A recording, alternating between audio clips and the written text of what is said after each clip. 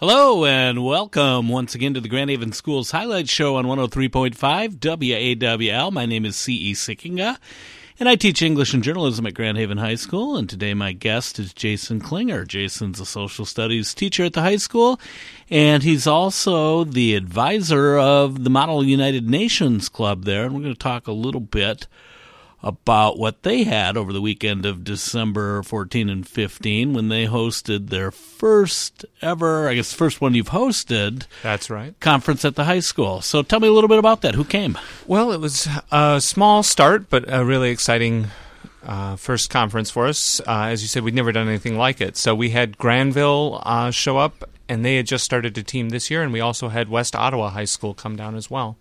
And Spring Lake sent a couple kids over to round it out. Great. So before we talk about what happened specifically back in December, what happens at a Model United? First of all, I guess just describe for those who don't know, what is Model United Nations and what does it look like and what are the objectives? Sure. So a Model UN event involves simulating world issues from the perspective of different countries. So students role play as a particular country and then debate global topics, whether it's a refugee crisis or conflict between two countries or something like that, and try to come up with solutions that appeal to the widest range of people. And so at a Model UN conference, what we do is we bring that together and have several different debates going on simultaneously, and students are assigned to one topic or the other and one country or another, and then they debate those roles. And it can be current events, it can be historical events, or sometimes even future events. And so what sort of things were you debating in the event you hosted? Sure. At our conference, we had three different debates going on. One was a debate about the treatment of the Rohingya minority group in Burma, and the second was the policies of the Soviet Union in the last days of Mikhail Gorbachev's rule. So that was a historical one that made them pull in some ideas like, what would I do if I was running the Soviet Union? Would I try to change things, or would I try to keep the old system going? Right. And then the third one was the Irish Civil War, or the Irish War of Independence against the British in 1919. And so we had one room of students working as British politicians, one room as Irish, and they were working against each other, which is even more challenging. That could get contentious. Yes. So what sort of things do the kids do? I mean, are they able to prep for those topics before the conference? Do they know the topics, or do they show up and go cold? With a conference like this, they definitely get the chance to rehearse in advance so they know who they're going to be representing, and they have a few weeks to research and prepare background information. But the catch is that we make it no technology on the day, so everything they did had to be done cold. They couldn't use any phones or computers to do research at the event. Could they bring in notes and printed papers? They have their little dossiers? Or? Absolutely. The best prepared ones come in with a binder that's 3 or 4 inches thick and then work from there. But, you know, that really causes them to think more on their feet, we find, than just talk to a computer. Right. That's fantastic. Hey, you're listening to the Grand Haven Schools Highlight Show on 103.5 WAWL. My name's C.E. Sickinga, and we're talking with Jason Klinger. Jason's the advisor of the Model United Nations group at Grand Haven High School. So you guys meet once a week, yeah, right? What do those meetings look like?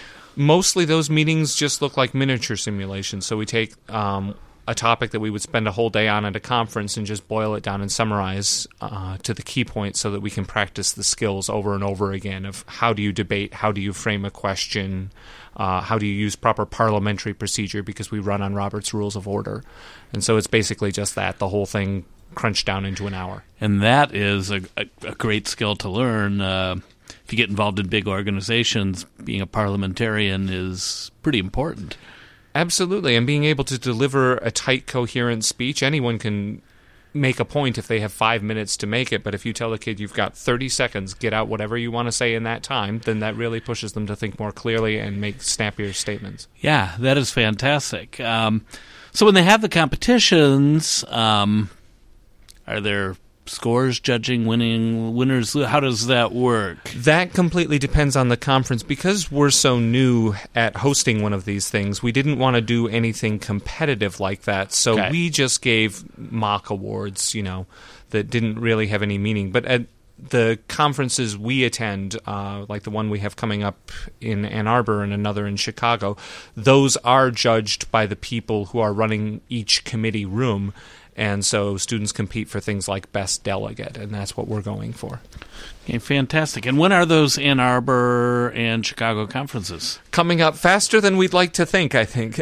We've got one coming up in January. That's in Ann Arbor, and that's the 10th through the 13th, so right after we come back from winter break. And then in Chicago, the 7th through the 10th of February. So those are coming quickly. And what do we know the topics for those? Oh, there are about 15 different topics for each one, and I would be very hard-pressed to list them at once. But so how do students get assigned to those topics? Is it random? Do they get to pick what they want? They express a preference. So I tell them the countries that we're representing. So, for example, in Chicago, we're representing Italy and Peru. And so I give them a list, and I say, these are all the different committees that will be there. This one is talking about piracy. This one is talking about refugees. This one is talking about health crisis. And just tell me your preferences as to what you'd be interested in. And then I sort them based on skill, experience, interest, and ultimately what the needs of the team are. And how was it determined that you guys get Italy and Peru? They have some sort of a matrix that they come up with, and I don't ask questions. They just tell me, and I'm like, okay, thank you. You just take what you're given. Exactly. You are listening to the Grand Haven Schools Highlights Show on 103.5 WAWL. My name's C.E. Sickinga. I teach journalism and English at Grand Haven High School, and today we're talking with Grand Haven High School history teacher Jason Klinger, who is also the advisor of the Model UN Club. So I know you've been really active in promoting this club. How many kids do you have in it this year? We have a slightly smaller group. This year, about 30 to 35 that are active, serious, committed, and then more students who show up as they're able. So but 30 is about our core competitive group. That's a pretty healthy group for an academic-focused club like this. It is. It's a very dynamic bunch of kids as well, so we're glad to have them all on board. They're spread across all different grade levels, so they've got all different skills that they bring to it. What do you think draws those kids to the club? I think the debate is fun for a lot of them. They really these are kids who like to argue and argue effectively. But I think also some of them just have a passion for some of these issues, and looking at them, you can see that some of them are going to go on to work for nonprofits and governments making a difference in the world, and that's the most exciting part. That's fantastic. It kind of leads me to the next thing I wanted to ask you is, some of these kids have an interest, and some might go into things that, maybe they're a banker, or maybe they become a dentist, or a studio artist, or whatever. What sort of things are kids going to take away from this Model UN experience, regardless of what they're doing 10 or 15 years in the future?